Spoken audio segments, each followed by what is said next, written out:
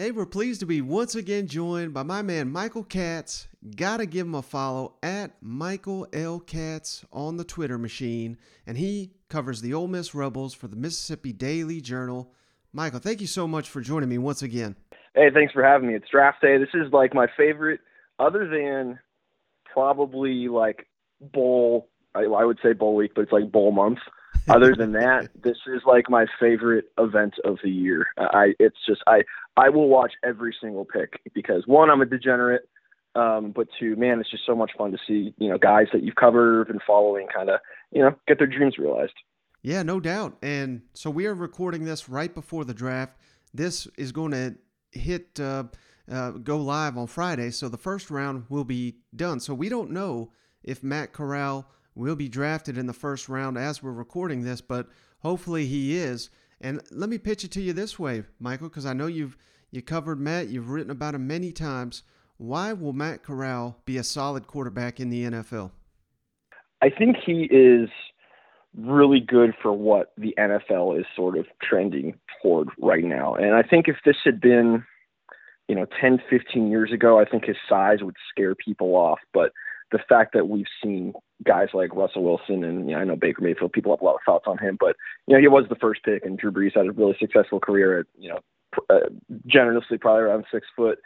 But I just think with sort of the run pass options and the emphasis on quarterbacks who kind of do, the NFL is kind of trending toward like what the college schemes are doing now in terms of what they're running offensively. And I think Matt is just a really good match for that sort of offense. And I think a lot of teams are running that sort of scheme, the RPOs and quick throws and taking advantage of his athleticism. I know that, he can get himself in a little bit of trouble by, maybe lowering his shoulder one too many times. And, it's one of those things where you're not going to really take that out of him because that's just kind of who he is. But I think he's got a big arm, and that's not going to be a problem. He's a smart kid. He's got the athleticism. I know there's some hesitation just in terms of how that offense translates, but I think that the offense is a lot closer to what the NFL is running than it would have been like 10 years ago when there was like the quote unquote pro style offense. I don't really know if there is like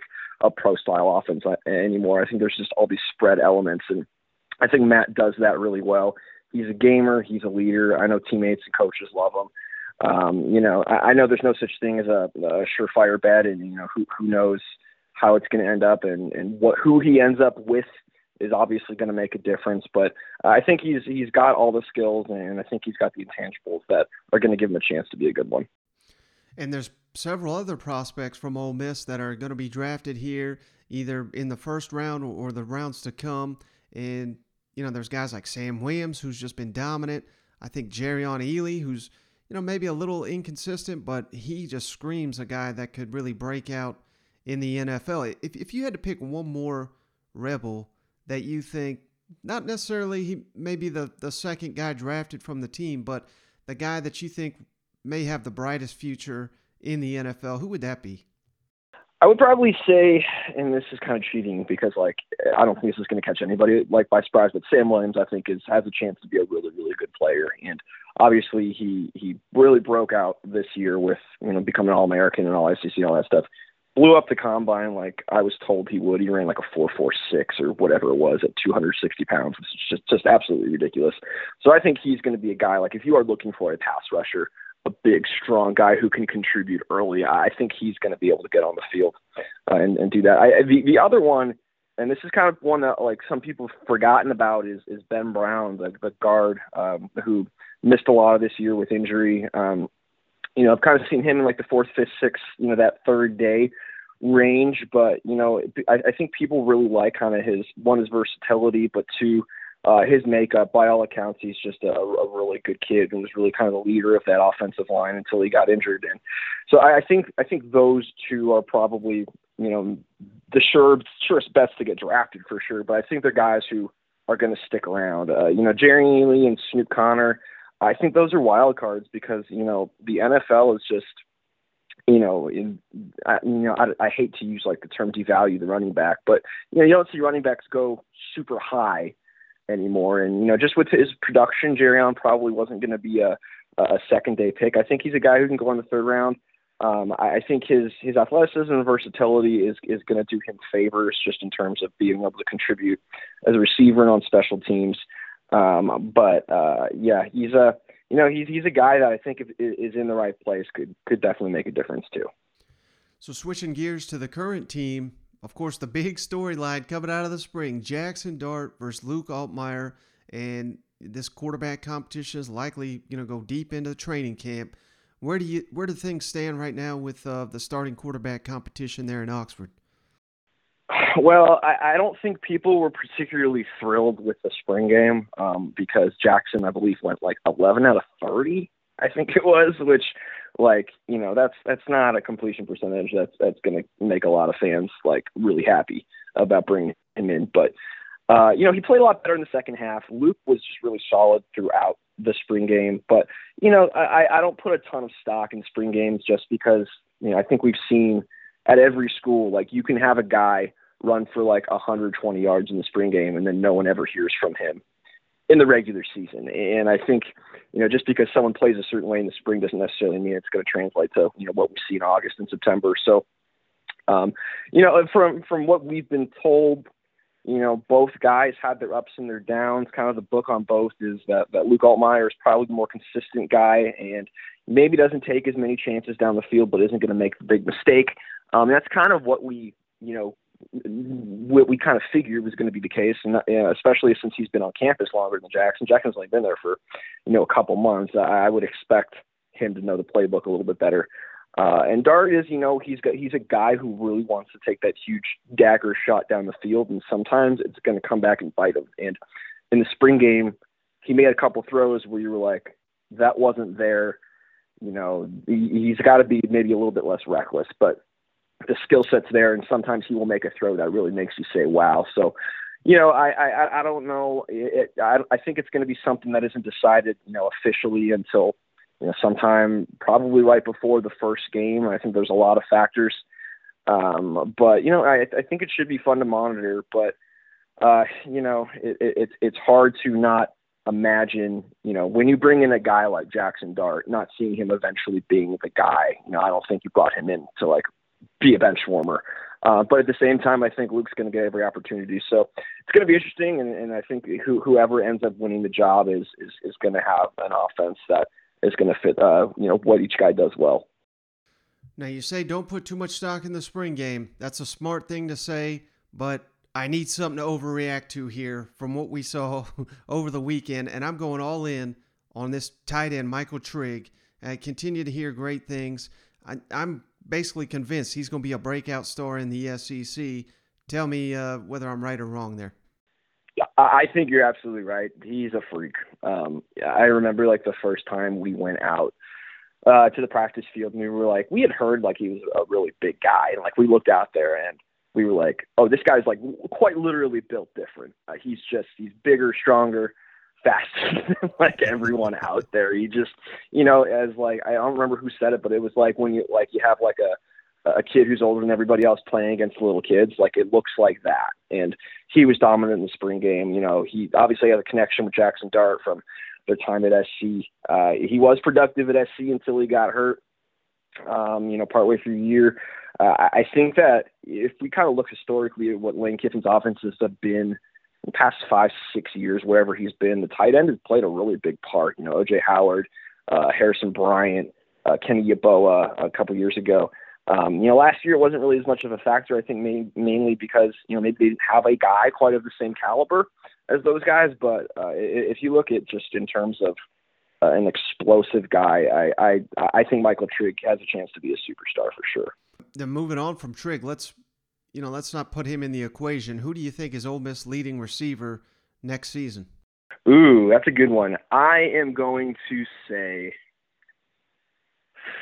Jordan Watkins, the Louisville transfer. I know that probably the popular guess would be Jonathan Mingo, and it could very well be Jonathan Mingo. He's the veteran. He's the guy with the most experience, but he has had some inconsistency in his career.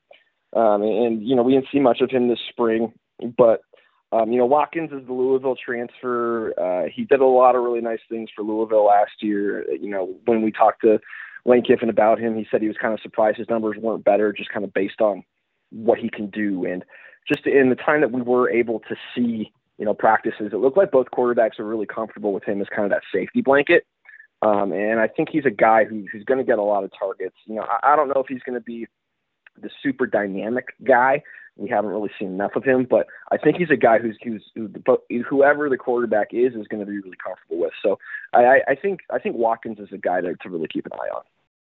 Now, everyone's psyched up for Zach Evans, former 5-star. He did well at TCU. He looks like he may be slotted in right away as a starter for Ole Miss. But that guy that really caught my eye, particularly in the spring game, I didn't know anything about him. Ulysses Bentley. I mean, he looks like he's tailor-made to play for Lane Kiffin and can do so many things on the field. So, of those two players, who do you think has more yards from scrimmage next season for Ole Miss? Yeah, I mean, I think Evans is going to kind of be, I don't know if workhorse is the right term, but I think he's going to be the guy who probably gets the most carries just because he's kind of more of your downhill, runner who you could probably give the ball to 25 times if you needed to. He's a stud. There's a reason he was as highly sought after as he was, not only coming out of high school, but coming out of the portal. But man, Bentley just adds an element of kind of like what Jerry Neely could do in terms of being a slasher and a guy who can get in the open field and just kind of disappear down the sideline. And you kind of add in his pass catching ability. I think those two are going to be a really, it's hard to say that like when you lost, 2,000 whatever yards of rushing between Ely and Snoop Connor and Henry Parrish who transferred to Miami that, they're not going to lose anything in the running back room. But when you see Evans and Bentley and how they sort of complement each other, I think it's got a chance to be really exciting. Now, the defense, I think a lot of people just assume they're going to take a step back because they lost DJ Durkin. But you got to look at it, man. They added Jared Ivey, J.J. Pegues, Kerry Coleman, Troy Brown, Asheem Young. I mean, what are the chances Ole Miss defense, which, they had a hell of a turnaround last year, what are the chances they may even be better this year? Yeah, it's I don't know if, there's going to be, that All-American kind of guy like Sam was, but I think, and this is one of the things that Lane has kind of talked about this spring, especially, on the front, the defensive front. This is the deepest they've been, and they've just added a lot of bodies. So, if a guy needs a breather, there's not a huge, gap between talent and skill level. And you add Ivy, Pegues, Cedric Johnson, had 6.5 sacks or whatever it was last year. They have some, and Tavius Robinson's a guy who's been there a while and can do some things. They've got a lot of talent on that front.